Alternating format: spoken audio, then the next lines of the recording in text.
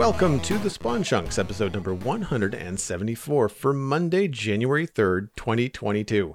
My name is Joel Duggan, and joining me as always is Johnny, but you may know him better as Pixel Riffs. Happy New Year, sir. Happy New Year to you, and if you folks want to hear a little bit more about what we've got up to in the last little while, including Joel adding to his audio-visual experience through some interesting new kit for watching movies at home, or what I've been doing playing Gartic Phone with my family, you can hear more about that in the Render Distance. That's the extended version of the podcast that we record every week for our patrons. You can get in on the extended conversation at patreon.com/thespawnchunks. And speaking of that, it is, of course, the first episode of the month, indeed the first episode of the new year. So once again, thanks to everybody who stuck around and supported us on Patreon as we head into the new year. Your support is always appreciated and helps make this show possible.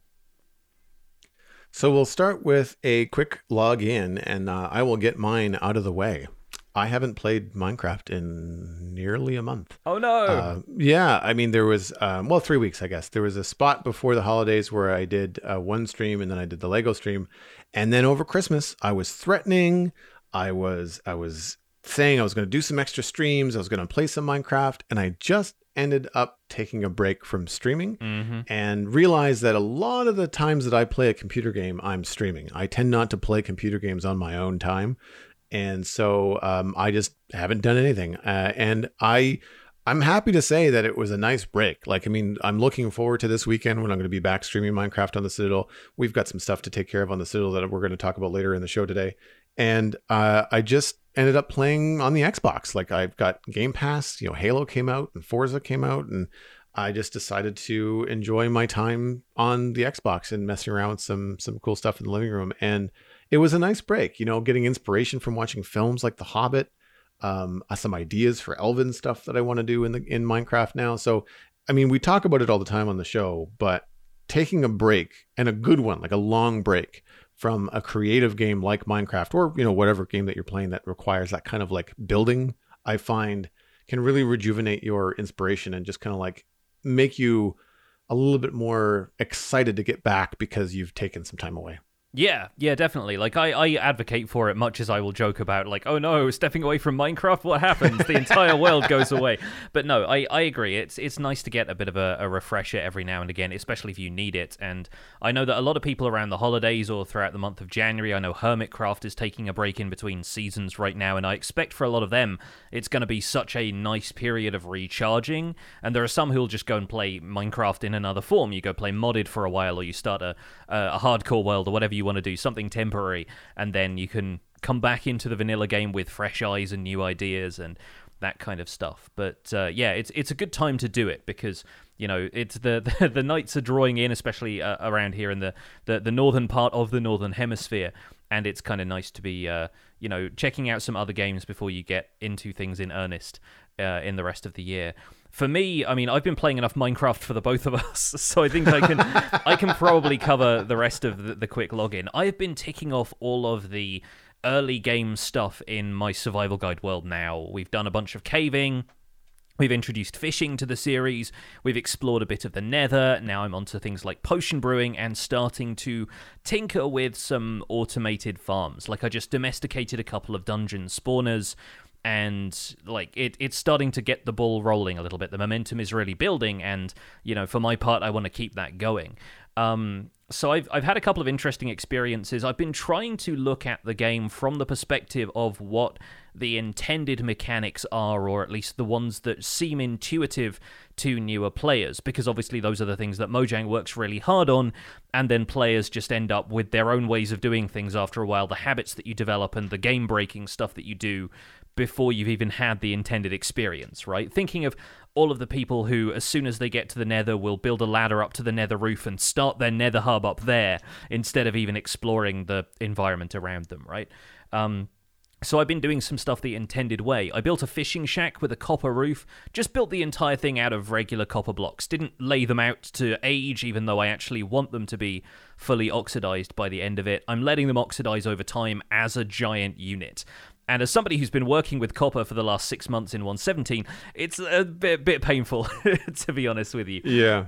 But so far, the roof is just reaching the stage where all of the blocks are the first stage of aging. They're the exposed copper so far, and then we'll get into weathered and fully oxidized from there. But it's kind of nice. In a way, it's something that shows up in the background, and people can kind of see as they watch the videos how far along everything goes.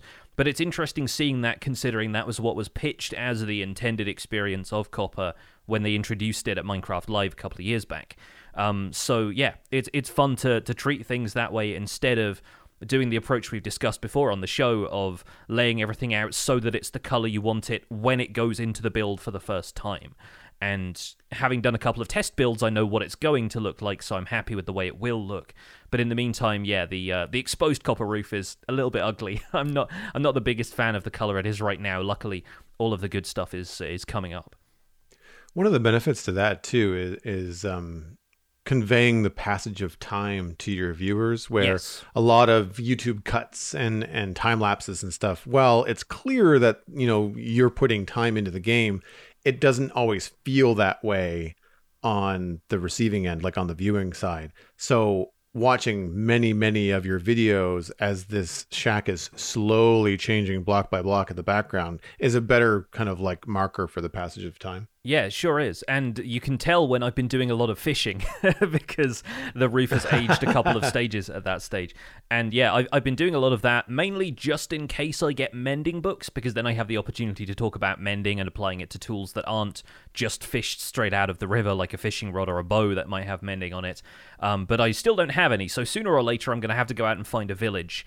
But I did ask a bunch of people from my community, I put a poll on YouTube and on Twitter, what should I cover first? Should I do automatic farms just for things like sugarcane and pumpkins and melons, maybe bone meal, that kind of thing? And it was either that or villagers, and they said probably do automatic farms first, because then once you've got a ton of rotten flesh, you've got a ton of sugarcane from your farms, you've got pumpkins and melons, then you can start to explore some of the early villager trades instead of having to go around and harvest that stuff manually. So it made a lot of sense, and I'm saving a village. I haven't even found a village yet until Wow. maybe a week down the line. But yeah, I've done a bunch of exploring, like maybe 1,000 blocks in the cardinal directions from my spawn point, and there isn't a village there as far as I can tell. And there are probably some further out in the world. I just need to, hang a left at the savannah or whatever, and I'll find one. But I've been taking it slow and happily doing so for now.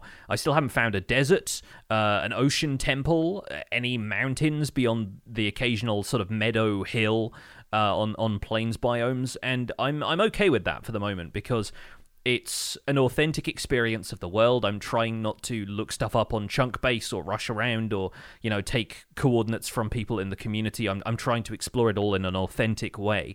And so I'm quite happy to just work with what I've got for the moment, and then later on down the line, when I find a desert, I can start thinking, okay, well, desert temples are a factor here, and desert wells, and the villages that will pop up here and there, and what else can we do with the desert? Can we look for fossils? That kind of thing. And I've got a massive Google Doc now of like future episode ideas that are just going to have to wait until I find the precise biome or structure or the resources that I need to start those activities. Out of curiosity, and without pulling back the curtain too far, are you recording well ahead with the survival guide? I was before Christmas, but then I kind of let things slip back into a real-time thing. And that's also because I'm streaming from the world every couple of days now, and right, I wanted to save streams for after Christmas and into the new year, basically. And I realized that if I make too much progress, then I'm either going to be spoiling everything for the people who care about the continuity of the series when I stream, or I'm going to be gathering resources on the stream that are going to put me sort of ages ahead, and people won't be able to kind of sync up where my progress is at if they're the kind of people who care about that stuff. So yeah, I decided that it's probably better to take maybe a day or two ahead if I can, but then some of the projects start to get bigger as well. I ended up converting these dungeon spawners, which took a little bit of time, and there's a couple of bits and pieces here and there. Build projects especially will take me a day or two if I want to design something in creative, get the whole build right, and then make sure I have all of the resources in survival before I actually end up building it. Yeah, I've thought about that because I've been putting the VODs of my stuff up on a YouTube channel, and it's so far behind that I was worried that it wouldn't be worth doing. I'm glad I've archived it now because, of course, a lot of the videos are off of Twitch. Mm-hmm. But now I'm to the point where I'm caught up, and there's something about, I think it's the fact that I do mostly streaming and not any edited content anymore as far as Minecraft goes. I really do enjoy like doing things either at the same time or like with the audience, or people are watching a VOD from like yesterday as opposed to weeks and weeks and weeks ago. Because I've run into that when I'm watching other content of people that do play far ahead, and like you'll watch a stream and you're like, what is going on? Like everything is different compared to like where they are with the video series and stuff. So it's nice to kind of line those things up. I find too that it's a more rewarding experience for me too, as you say, take things slow.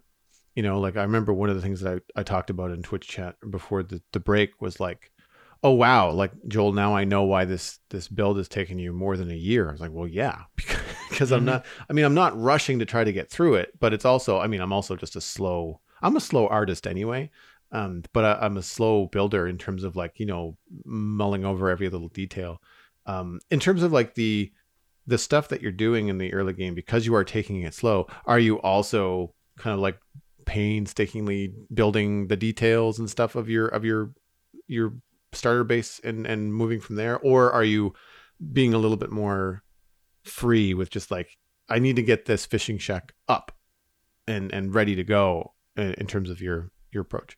Yeah, I tend to focus on one thing at a time. Like, I'm not doing too much background building yet, and that's mostly because I want to introduce some of the concepts that I'm going to put into the background building before I just say, you're going to notice a couple of things that change in between episodes, and that's totally fine. Like, for the sake of continuity right now, I'm not really focused too much on this area, and because I'm building around Spawn, I'm trying to think of, do I really want to go all out on a theme for this area and decorate to the nines when I'm probably going to end up moving away to start a base that's got a stronger theme somewhere with a slightly more inspiring landscape. My spawn area is a birch forest with some rivers around, so it's quite a nice peaceful area, but it's nothing special and nothing too representative of 1.18's terrain changes. So I'm thinking maybe we go and find a mountain with a giant kind of snow-capped peak that I can build some kind of like giant thing on, and that's where I can do a lot more of the aesthetic stuff, alongside maybe a couple of other projects related to the resources of the area, like start farming powdered snow and that kind of thing. But the state it's at right now, I'm not that keen on rushing ahead and doing too much quote unquote off camera in between things, whereas I think in future I'll be more comfortable with that. I think right now, I'm much happier taking a slower approach to everything. Moving into the new section of the podcast, there really isn't anything to report because, as one would expect, the Mojang team has been on a very well-deserved vacation, so there isn't any real Minecraft news to report. However, there is nothing to report bad either. It means that the Java edition hasn't experienced anything catastrophic. That would mean in 1.18.2 release would need to be out soon. So all good on that side of things. However, we thought it would be fun to kind of speculate what we'd like to see from the news in the coming year. So Johnny, you had some thoughts. Yeah, mainly because I've been seeing a bit of this on Twitter from people who've been playing over the holidays. My hope for 2022 is that we end up seeing fewer issues in major releases for Bedrock Edition. And I know that's very specific and not necessarily in my personal wheelhouse. I don't end up playing Bedrock all that much, but I've been following the community a little bit more as it's developing. And Bedrock Edition is starting to shake off its negative reputation among especially Java players because there are new features being beta tested on Bedrock before we see them in Java snapshots. So naturally, the community is paying a bit more attention to Bedrock Edition in general. And I've also noticed a change in maybe a bit of communication strategy, or maybe just the way they prefer to share things online, where the gameplay developers, folks like King B-Dogs talking about the Warden being developed for Bedrock Edition, they're being more open about their workflow with the Bedrock team.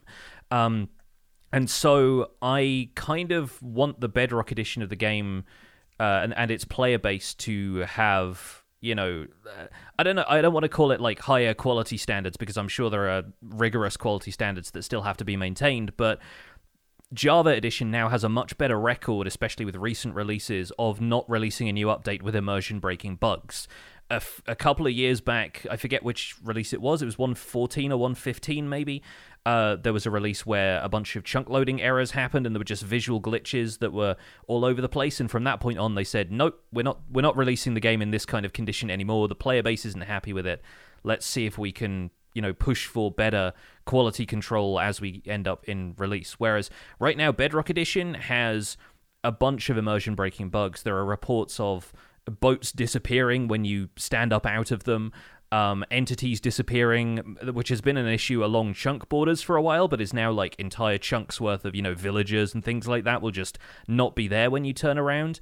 And while obviously it's a huge task maintaining this game, especially with additional features being added and the development cycle pushing new features to the Bedrock Edition betas and focusing on that stuff, I think it's really important that such a large swath of the community has a version of Minecraft that they can feel confident in playing without stuff like this breaking whenever they turn their backs. So my hope for 2022 is that the community continues to show support for Bedrock Edition in the way that makes the developers a little bit more keen to iron out those bugs, and that the community can do what they do to help find those bugs and report them before it makes it to a full release.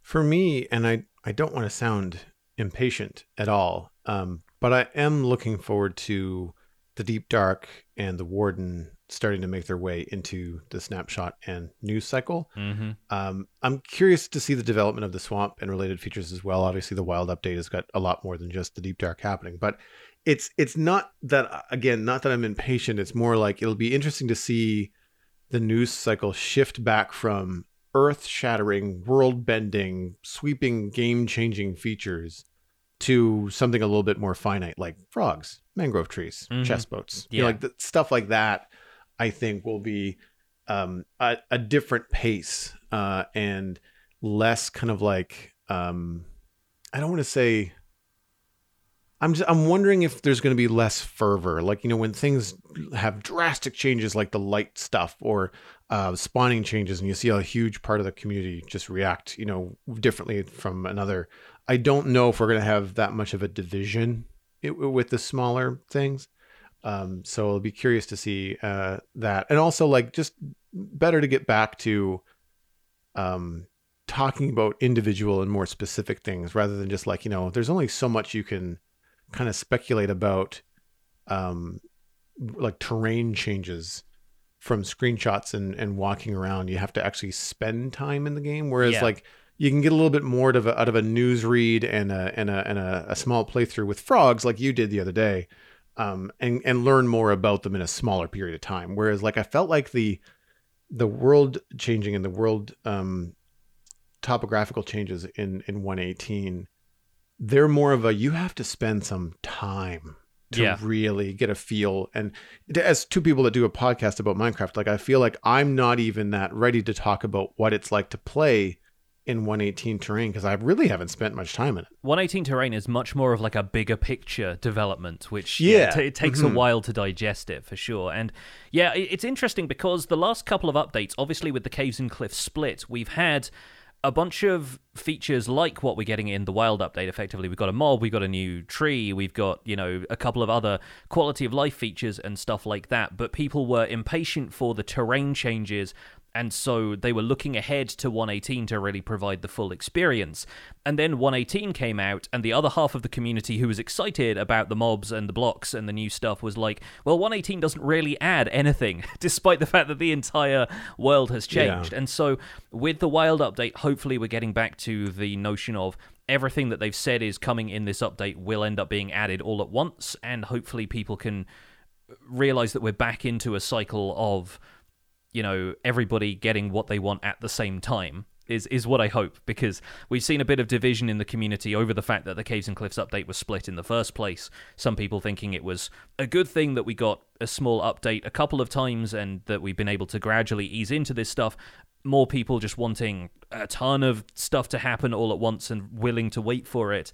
and some people just not understanding the reasons for the split in the first place. So hopefully that period of uncertainty is behind us, and yeah, it is going to be great to see a little bit more of the Deep Dark, the Warden, and all of the other features they have planned for the Wild update. I am mostly curious to see if the birch forests that they teased in the concept art at Minecraft Live are actually going to see as much development as people are hoping for.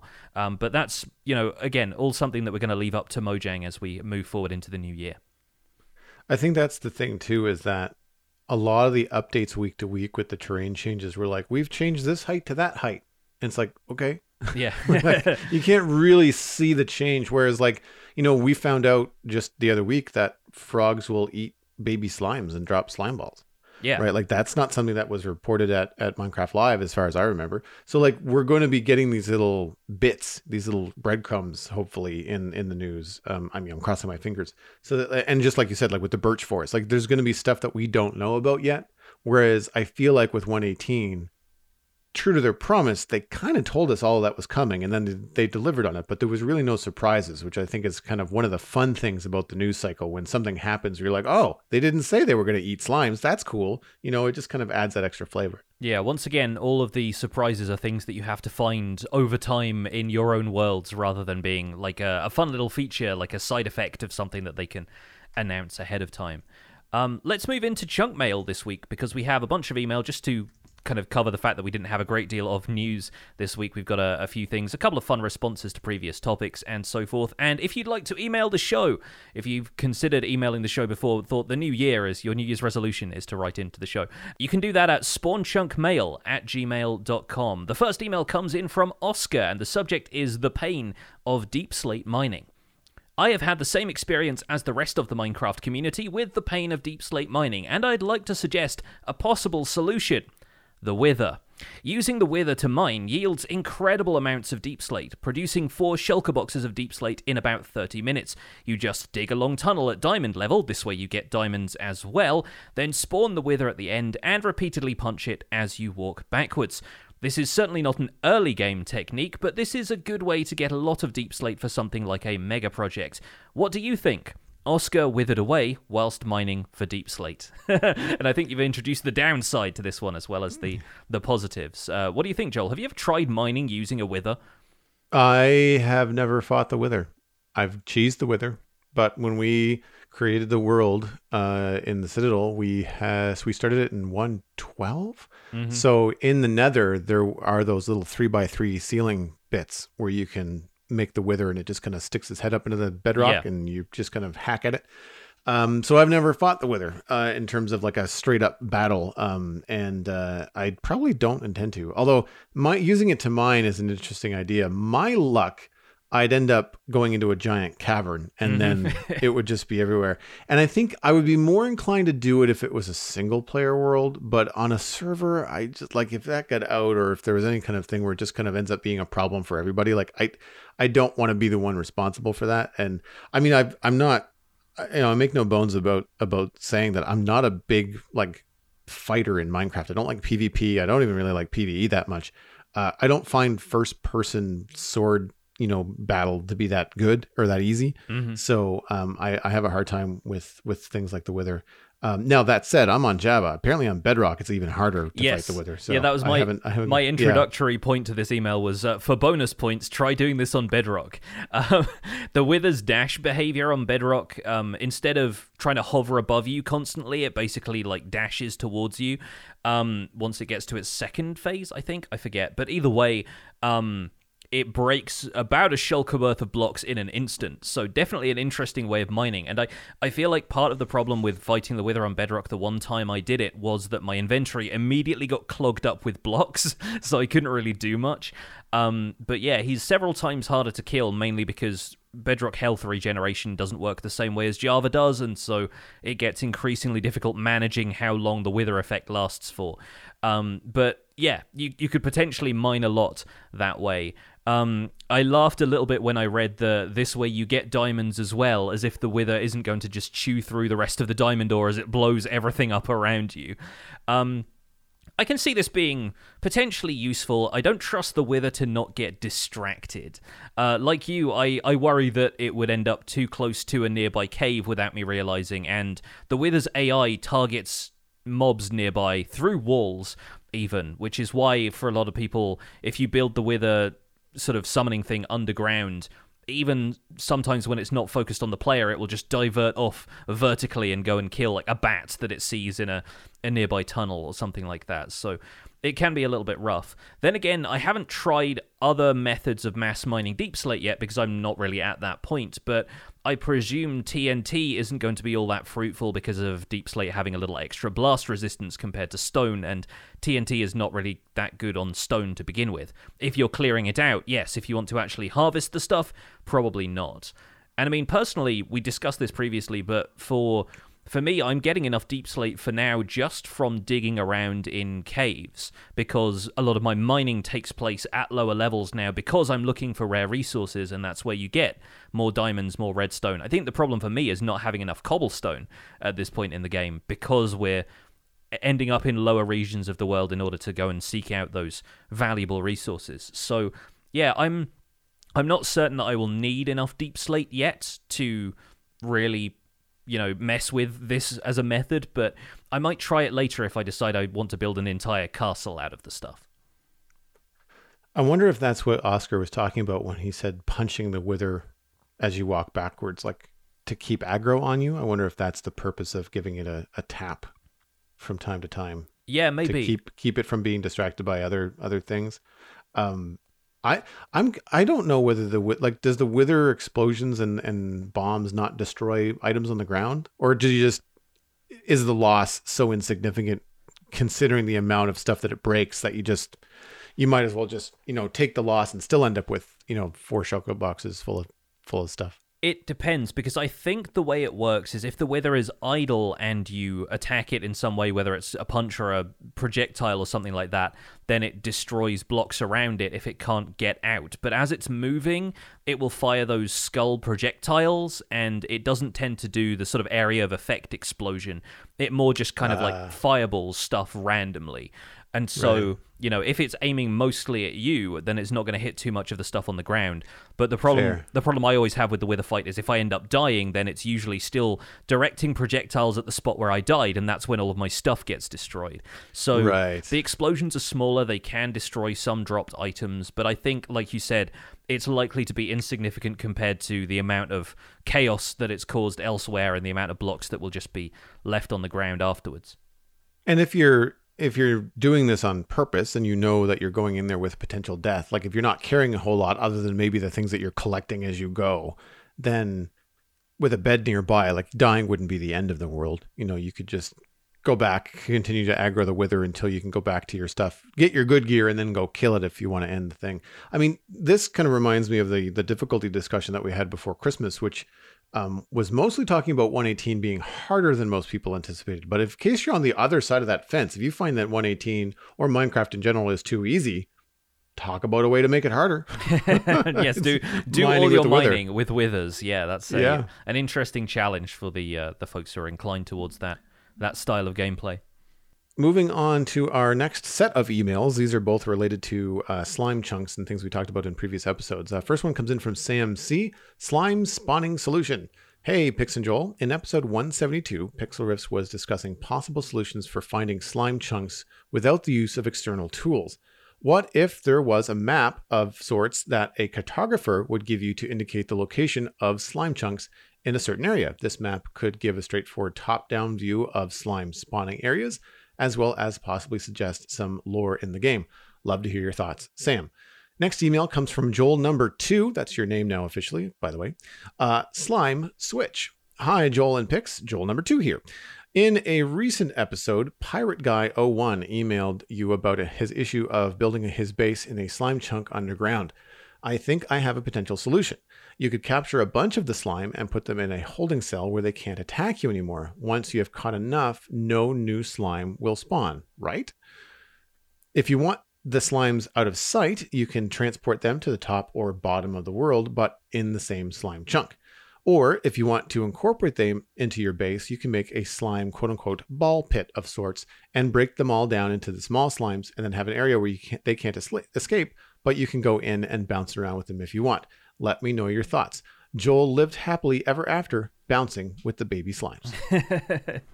That's a fun way of resolving that problem. Although I'm going to answer the first email while it's fresh in our minds here. Capturing slimes, unfortunately, isn't probably the answer, because slimes aren't persistent natively, as far as I know. I don't think if you break a slime down by attacking it, it stays persistent. Like other hostile mobs, they'll despawn once you leave the area, and then if you name tag them to make them persistent, that removes them from the mob cap, allowing other mobs to spawn.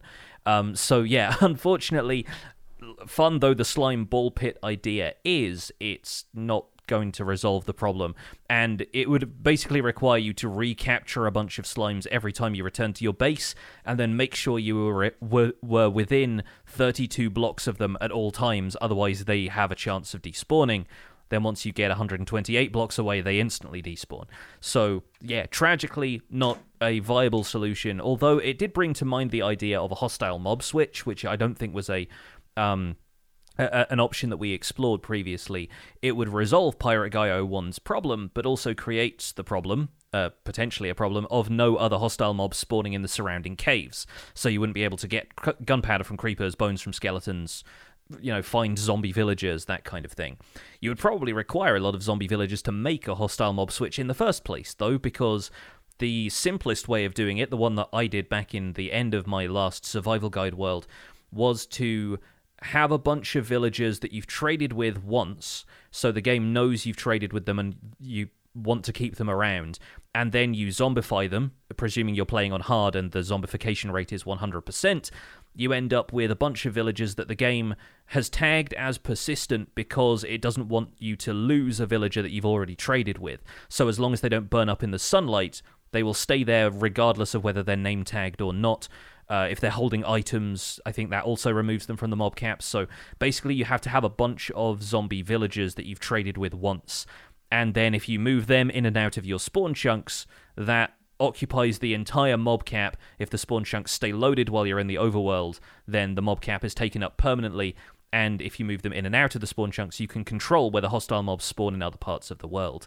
Again, that's very end game. Obviously, right now, our correspondent was just setting up their base in this slime chunk, so it might be a long way off at that stage. But that is potentially a longer-term solution of dealing with it, with the added disadvantage, potentially, that it removes hostile mob spawning from everywhere else in the world as well. Given the rate at which slimes spawn, and the fact that my slime farm actually happens to be something that creates baby slimes, I run the slimes through a waterway and has lava blades in it that slowly cut the slimes down to size until the final killing blow is just a waterfall where the little baby slimes just kind of fall to their death on hoppers and I get the slime balls. But you could do that in a way where they wouldn't die. And just like as you're in the area, this tank is just going to fill up with baby slimes. I don't know what that's going to do to your frame rate or the game in general in the area, but it wouldn't take a heck of a long time to build up those slimes. Like, I mean, it's a constant flow when I'm in my swamp base. So it even is just like a feature. Like if you want to just, people have those fancy waterfalls in like the foyers of buildings, like make a slime waterfall, like just maybe make it your own. Like I know it's not going to solve necessarily your spawning problem, but it might reduce it a little bit in the area. I think incorporating it into your base was one of the solutions that was posed for Pirate Guy when we first had the email on the show. Going up to Sam's email, which is about slimes and a map in game. I'm all for anything in the game that helps with this kind of stuff in terms of finding slime chunks or other things in the game. I think a map is probably the most efficient way in how I would want to do it. I think we suggested a glare, even though the glare is not in the game. But having a glare freak out in a slime chunk is more charismatic than a map. Mm-hmm. But I think a map would be what I would want to happen. And you could have it still be kind of fun. Like maybe the map is like the map that the cartographer gives you is kind of slimy. Like maybe when you hold it, it kind of, does it make a squishy noise when you bring it out? Like, how the maps make like that paper noise? Yeah. Well, maybe the slime map kind of like makes a fart noise when you bring it out, or I don't know. You can have it be fun. Like it could be green and drippy and that, or you could maybe make something like a slime compass. So like instead of pointing towards your bed or spawn, the compass is going to point towards, a green compass is going to point towards a slime chunk. Stuff like that could be fun and keep it in game, not make it a huge pain in the butt to try and find a slime chunk, but still make it something that's going to be worth tracking down in game, and something that will clue players in game that the chunk exists. Yeah, I think any in-game way of finding slime chunks is going to get my vote, but I do wonder if one aspect that's putting Mojang off making them more visible is the mechanical nature of them being only a single chunk. Like, to me, I think it feels less natural if you realize that slime spawning only occurs in a very mathematical 16 by 16 area, right? It's not something that we can be like, well, it's the golden ratio and this occurs in nature all the time. No, it's like a very definite square. And yeah, I do think that it's difficult displaying that kind of thing on a map, because if it's top down and you just see this very definite square, then that's incredibly informative to the player and what they should do, but yeah, it does end up breaking the immersion of this being a part of the natural world. I've been finding a couple more slimes in caves than I used to. I think just by virtue of the fact that I've been exploring the caves more, but also the amount of cave area that there is now in newer caves allowing for more slime spawns.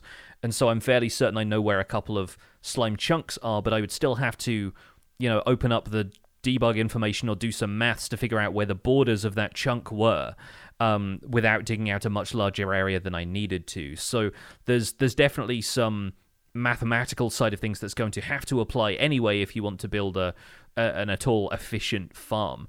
But yeah, I like the idea of at least having something in-game, a compass or, a map that works in the same way as like a treasure map does, where it can lead you to a vague idea of where the chunk is instead of just having a big green outline around it. And that would be potentially a bit more immersive, keeping some of the magic of the game there while providing players who know a little bit more about this stuff already the directions for where they needed to go. Let's move on to the last email here. This one comes in from PretzelPop12, and the subject is wearable storage.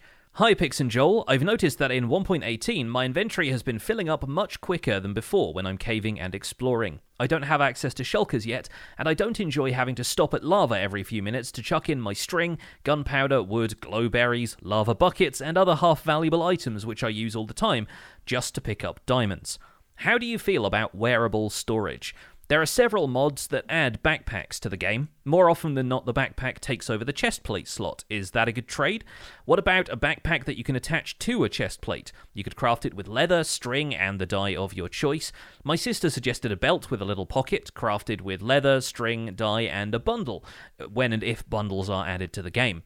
I would love to know how you feel about this idea. Keep up the great work. PretzelPop12 was blown up by a creeper while she was distracted listening to the spawn chunks. Oh, I'm sorry. I should put less creeper hiss noises into the game. I was trying to remember what it was. There was something in another video game, and it was, I think it might have been Satisfactory, and it was like the part of the construction noise of this thing sounded like a creeper. Oh, and no. I was having eye twitching moments, like I'm not even in Minecraft and I'm turning around. It's my favorite thing when streamers have sound alerts that are like Minecraft jump scare noises, and they're not even playing Minecraft, but it still gets them. It's the best.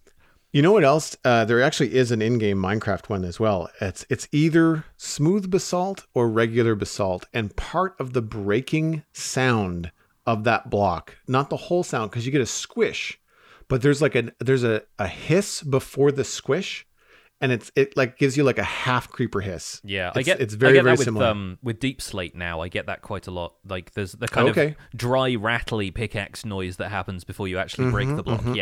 That's Deep Slate for me. Yeah. As far as the backpacks and stuff go, I actually did watch a little bit of Etho over the holidays. He started a modded series, and I was curious about it. And backpacks are one of the first things that he talked about. And I like the idea of a backpack taking the place of a chest plate. Like it has that trade-off. It's just like your Elytra. You want to fly around, it means less protection. You want to carry more stuff, it means less protection.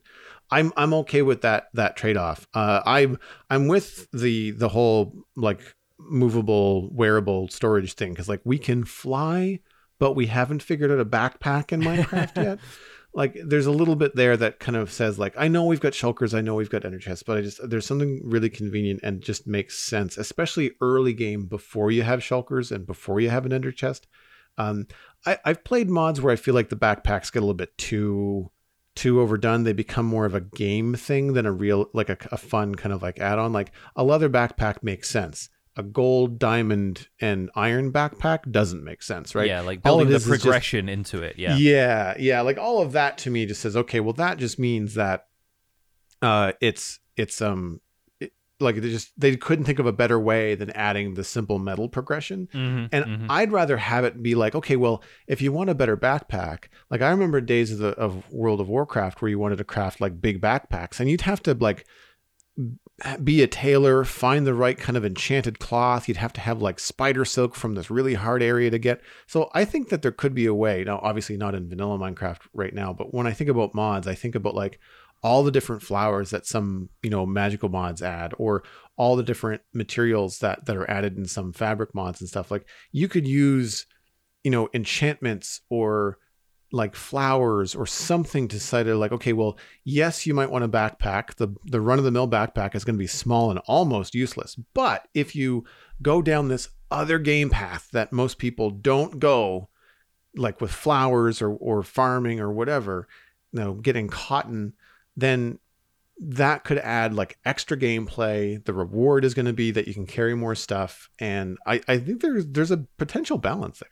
Yeah, like you've touched on one of the problems I have with a lot of those like progression type things in mods is that like a chest being made out of diamond doesn't inherently make it bigger, Yeah. And that's the problem. It's just like it's adding value to things that players already understand because it's in the progression of the game, but doesn't really make sense as a detail. And so yeah, having a whole different gameplay system seems like a sensible way to incorporate this in a more immersive way.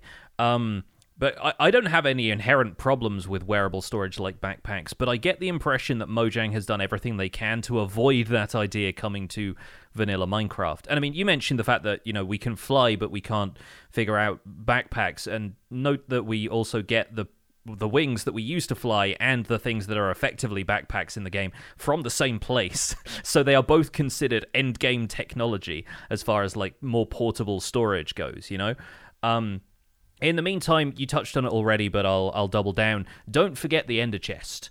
It's a little cumbersome to use, especially if you don't have Silk Touch yet. I had to get Silk Touch in my world before I'd even consider using the ender chest, but for caving in 1.18, it is essential. For a start, you're condensing blocks down into resource blocks, like your blocks of raw copper and gold, and probably you're turning redstone into blocks as you get it, because you get so much of it. Throw them in the ender chest, and not only are they stored away to save you inventory space, it's also insurance, because if you end up dying, you don't fall into lava with, a stack of diamond blocks on you. So I think condensing all of your precious material into resource blocks and just throwing them in the ender chest every so often, very good way to go caving in 1.18, and you can save the rest of your inventory for the string and the glowberries and the name tags from loot chests and all of that kind of stuff that, seems like you could probably farm it later, but is a bit more time-consuming to get hold of. I'll offer a couple of alternatives, because this is a problem that I've been encountering lately. Alternatively, rather than throwing everything in lava, if you can spare the wood, or if you're near an abandoned mineshaft and you can just grab a minecart chest, throw some stuff in a chest, and either mark the coordinates somehow, or if it's at a sensible point in your cave that you're going to return to if you can come back, like storing the semi-valuable stuff in like little way stations makes it possible to retrieve that stuff later, and you don't have the satisfaction of coming back from your caving trip with everything in your pockets, but then you only have to go halfway back into the caves to find them, and it's better than chucking them in lava and then regretting it later. Like, if you end up regretting not bringing certain things back with you, you get to weigh up is it worth me going back down into the cave to go and get more of the, 2 or 3 stacks of string that I got from this abandoned mineshaft or what have you. I think it allows you to prioritize things without just completely erasing all of the hard work you've gotten getting those middle-of-the-road resources. I haven't done a lot of early game play in the last 6 to 8 months, but when I did, I'm I'm a hoarder. Like I don't throw anything away, much to my benefit. It means a lot of up and down. And yes, I absolutely complain about the amount of up and down, live on stream. But later on, when it comes time to make candles and I've got all the string that I didn't throw away, it's nice. Like, it's nice to have all that kind of stuff. The problem that I run into is like back at the home base, it's like, how much wood do I need to store all this stuff in chests? Like, that's where and then like, if you're used to end game, but you're playing early game and you've got all this chest stuff and it's not your main storage area, you're not where you're going to be, like, everyone dislikes moving in Minecraft. Like, when you've got a lot of stuff at a starter base and you want to move it into the thing that you've decorated nicely, it's like an hour of like moving stuff in your inventory and walking across the field and dumping it somewhere. Is like, that kind of stuff can get tedious. But I have always enjoyed the benefit of just being a pack rat in Minecraft. It's never done me wrong.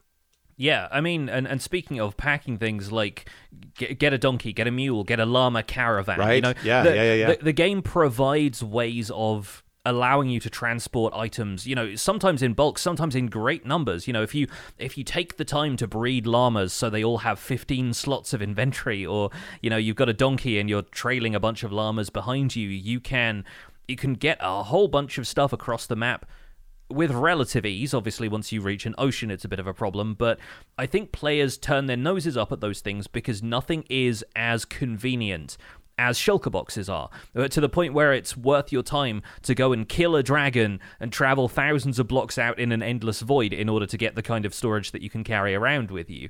And if that's your jam, then fair enough. But I think if you're still in the early game, there are solutions out there. You just have to compromise on certain things, like the fact that you have to deal with animals in order to get stuff around. But having just bred a donkey and a horse together, got myself a mule, and realized that if you breed donkeys together, with enough time, they can actually add in some more statistics to the point where your donkeys get faster, and you can breed a horse with a donkey to get the mule, and then the mule has some of the stats of the horse, and you can eliminate some of the issues that make donkeys kind of impractical in that they're all pretty slow the first time you tame one. You can use them to greater effect. Going back to the Sisters belt bundle idea, I will say that bundles, when they are added to the game, they will potentially solve the problem of the slow trickle of mob drops, but not the potential stacks of the stuff that you'll end up with on longer caving trips. So the bundle is going to be one of those things that it's possible to use occasionally, and is still going to be more for organization than for bulk storage, which tends to be the problem that you end up with when you're going caving. Then again, whenever you're condensing stuff down into resource blocks, you've always got that like 1 or 2 lapis left over that's still burning a hole in your inventory that could be carved out for something else. And so instead of throwing that lapis into lava, that's going to get bundled up eventually. But of course, Mojang will have to add bundles to the game before we really get to talk about this anymore. One of the mods that I played a long time ago had like a progression in the backpacks, and that 4 leather gave you like a hip sack, which was like 6 slots of inventory, or an 8 leather gave you like 12 slots in a full backpack. And like, honestly, you think like, is it going to be better to wait and save up the 8 leather, or do I just build like the small one now? And like, you build the small one now, like having a little hip sack for the extra 6 slots of inventory, it's not a lot, but it's enough when you're full, like when you're at the brink. It's just, I like the idea of having that kind of early progression. I think, again, it's not something that I champ at a bit for me, because like, I don't do early game. Like, I already have more shulker boxes than I can carry. Something I could put shulker boxes in would be handy, because my ender chest is full. Yeah. So end game problems, small violin for Joel. But moving on into the main discussion this week, we thought we would take a look at the new year and possibly a new approach. What are we looking forward to doing in Minecraft this year, whether we're motivated by the new terrain or just aspirations for creative projects? This was your idea for the discussion this week, Johnny. So like, what are you looking at doing in the new year? So this kind of ties into the previous email, really, about holding out on stuff like shulker boxes. I have started playing Minecraft very slowly, as I mentioned at the top of the show, and I'm really enjoying it.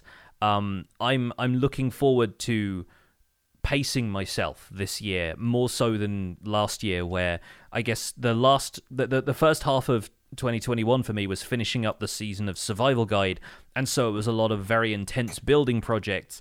And I didn't really let up on that when I moved into projects like Empires, and I didn't really spend long enough in my hardcore world to get anything huge done. But it's nice to pace myself. It's nice to take everything one step at a time and not rush things like the dragon. Like in my big Google Doc of episode ideas, I have not even considered the end and any of that stuff yet because there's so much to do in a fresh world. I'm looking forward to doing some resource farms, and I am still committing myself, this is kind of something I'm carried over from last year and the year before, really, to designing farms myself instead of copying other people's ideas, going to other tutorials for, I'll maybe look up some mechanics and stuff like that, and the Minecraft wiki is still invaluable in, digging up new information about stuff that I didn't realize, but I'm going to try my best to puzzle my way through the technical side of the game more myself. And there's a lot of stuff that I didn't really touch on in 1.17 because I had a very specific focus for what I was doing in my YouTube content. So I didn't really spend any time with farming amethyst geodes, doing anything with big drip leaf if I want to make a parkour course or incorporate it into builds somehow. I didn't really have the opportunity to do much of that. I haven't seen powder snow until I started messing around in 1.18 worlds in snapshots. Likewise, spore blossoms, even though we had a crafting recipe for them on the server, you could data pack them in. Didn't really bother with those either. And axolotls I haven't played around with either. I've had my fair share of glow ink, but I haven't done a farm for glow squid yet, so that could be an option.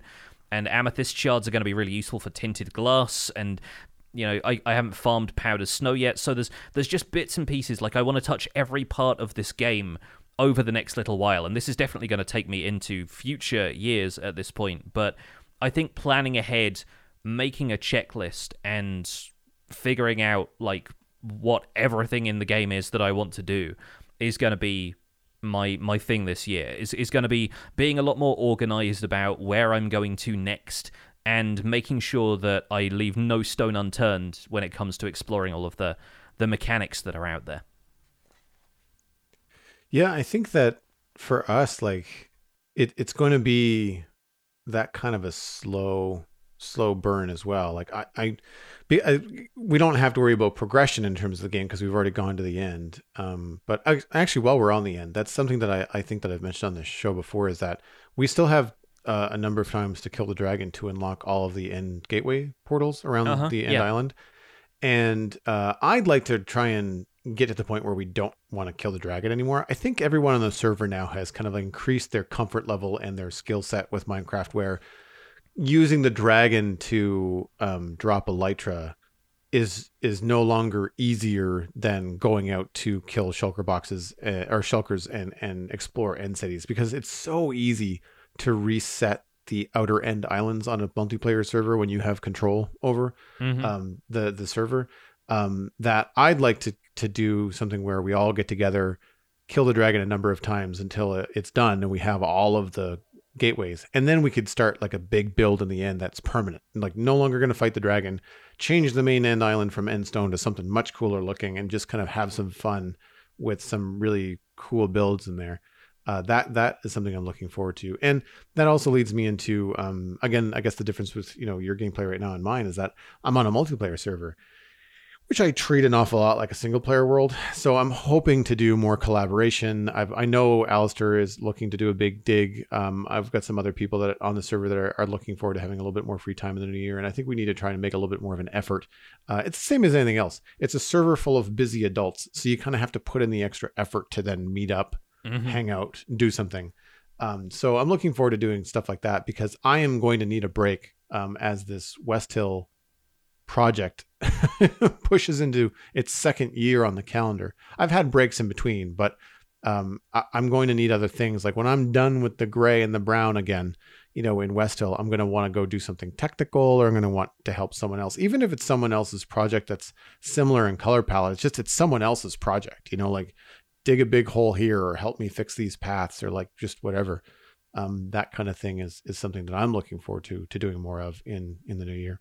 Yeah, I feel like I don't have much collaboration planned, and maybe that's something that will go in waves for me. I spent the last, 6 months of 2021 on a multiplayer server and had plenty of opportunity to interact with people there and contribute to build projects and stuff. And I always come back to single player, I think because I like to have full control over everything, and my own sort of vision for the world is kind of important to me, and maybe I miss out on some things as a result, but I like the single player pace a lot better, I'm finding. And so I'm maybe going to touch on a couple of collaborative things as we wrap up stuff on Empires, but I get the sense that so much of my focus is going to be spent in this single player world, which will mean me having to do everything myself, but that's really where my kind of wanting to do everything step by step kind of comes in.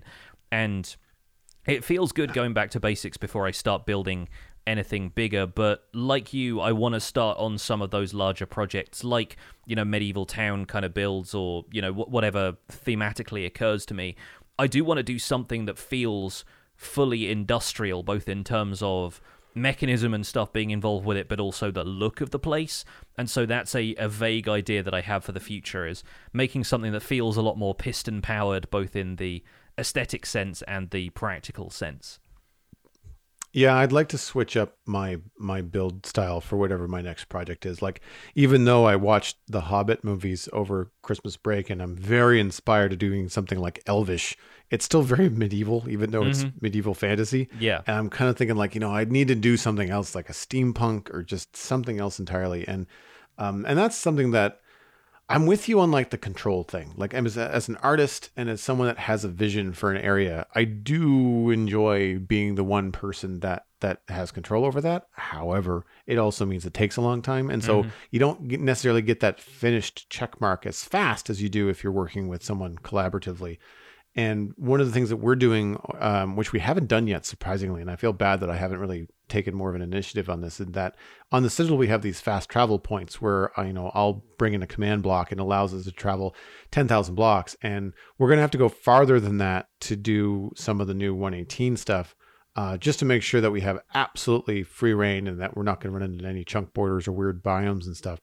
And once we get that all set up, I'm going to suggest, like similar to our Dartmouth Meadows kind of like setup, I'm going to suggest that we kind of all hang out in the same area and try and like help one another out, or build together, or do something where, not necessarily as a rule, but just really try to encourage that kind of like collaboration, or even just playing with somebody, and helping to get some things going. I might, as a fun little kind of mechanic, like leave the ender chest and leave the shulker boxes behind. I'll bring my armor and stuff. Like, I don't want to go back to like absolute basics, but bring enough torches and enough stuff to get going. And it'd be kind of fun to kind of see what's going on out there. Because I would like to set up a mine, because I have one big mine that I don't necessarily want to make any bigger, because I don't need more of those blocks like stone and andesite and stuff. What I do need is like deep slate and looking for those kind of new blocks, the dripstone and the copper and all that kind of stuff. So setting up a 118 chunk mine, but have it be something that's as much of a build project as it is a resource gathering project. Like, put up mine supports and, like, again, Hobbit, like if you remember the battle of the Goblin King in that sequence, like the just logs and pathways and ladders and stuff everywhere. Pulleys, there's with chains in the game now, you can do all kinds of cool stuff. So that would be a really fun and very different project than what I'm used to right now. And I think that would be something unique that you could create. I think a lot of the Minecraft dungeon levels kind of would inspire me, in terms of that kind of stuff too. Yeah. Look at stuff like redstone mines and the exactly. kind of crisscross pathways, sort of abandoned mineshaft inspired kind of stuff. And there's some really great inspiration there. I think a cave base is going to happen for me at some stage, but I'm finding myself quite picky about the location and the environment. I've definitely explored a couple of those larger, more cavernous sort of areas and thought, no, this isn't quite right. Like, I'll know it when I see it, I think, when it comes to that stuff. And I think one of the things I would love to find is a big cavern with the abandoned mine shaft suspended from the ceiling, the way those things look, with the kind of almost as though they're like the wooden kind of wire supports for puppets. It's kind of like this puppeteer kind of dangling the abandoned mine shaft over the thing. I really like the way those look. So I'm hoping to find something like that I can convert into something that looks grander and more kind of built up over the years, and not just an isolated feature in an otherwise large cavern. I really wish we had like winches in Minecraft. Like, I wish there was a way Similar to, again, the Redstone Caverns and dungeons, where you see things would be lowered or raised as you walk by. It's just pallets full of stuff going up and down. Like just any kind of mobility like that in a mine shaft would be really cool. Even if it doesn't have any function, it just kind of goes back and forth or up and down.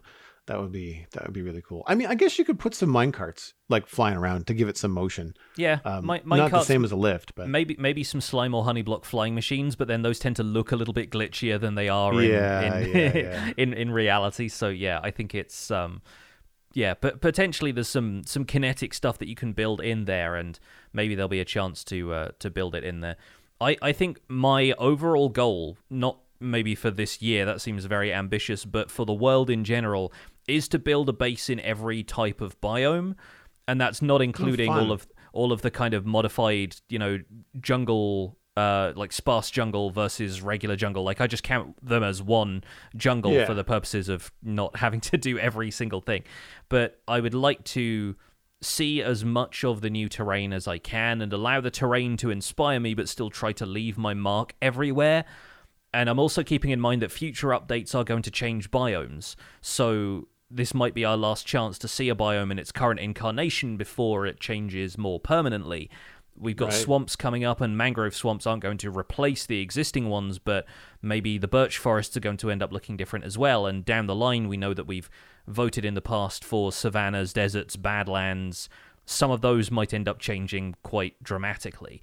And so I kind of like the idea of almost giving them a farewell tour before they turn into something radically different, or before a variant of them emerges that has everybody's attention.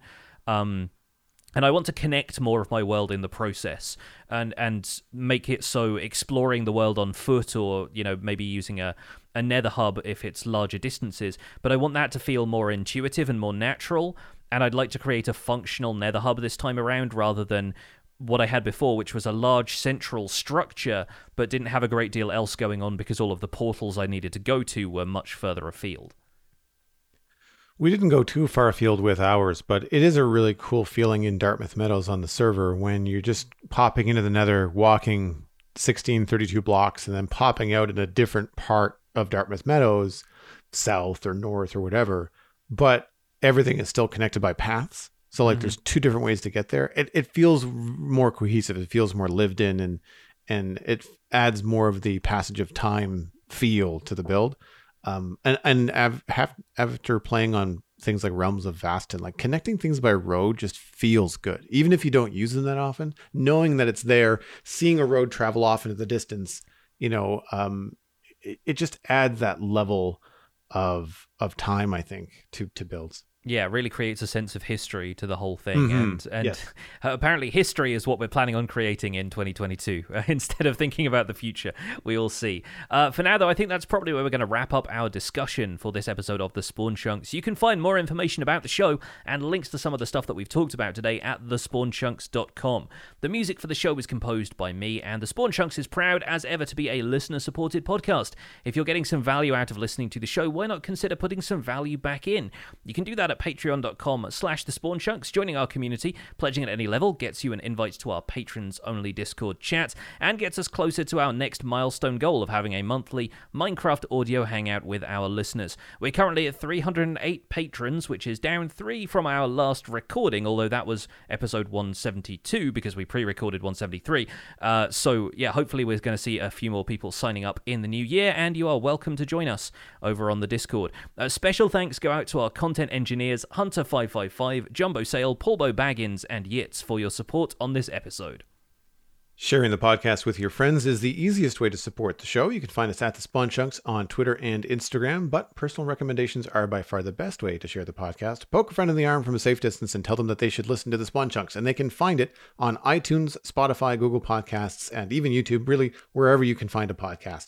The RSS feed is linked on thespawnchunks.com, and the patron-only RSS feed is on the Patreon page. That's where you can listen to the render distance, the extended version of the podcast. My name is Johnny, but online I go by Pixelriffs. You can find most of what I do at youtube.com/pixelriffs, where I try to make sense of this bizarre and wonderful game in Season 2 of the Minecraft Survival Guide. I also stream 3 days a week on Twitch, where I'm now doing behind-the-scenes work for the Survival Guide series, and I'm the voice of the unofficial Hermitcraft recap, which is on a break while the Hermitcraft server is between seasons, but you can still find us through a quick YouTube search. Aside from that, I'm at Pixelriffs on both Twitter and Instagram. Joel, where can people find you online? Everything I'm up to online, including my illustration and design portfolio, is at joelduggan.com. I need to update the site, but all the links to most of the things I do are there, including things like the Citadel Cafe, my other podcast about sci-fi and fantasy entertainment. Stephen ESC is going to be back with me this Wednesday recording a new episode. I think we're going to be talking about The Witcher Season 2 on Netflix. You can follow me at Joel Duggan on social media and, of course, Joel Duggan on Twitch, where I will be returning to the Citadel and the West Hill build, the medieval town that's taken me more than a year. That's coming up this Friday. Thanks for visiting the Spawn Chunks. The world outside is infinite, so our ambitions can be too.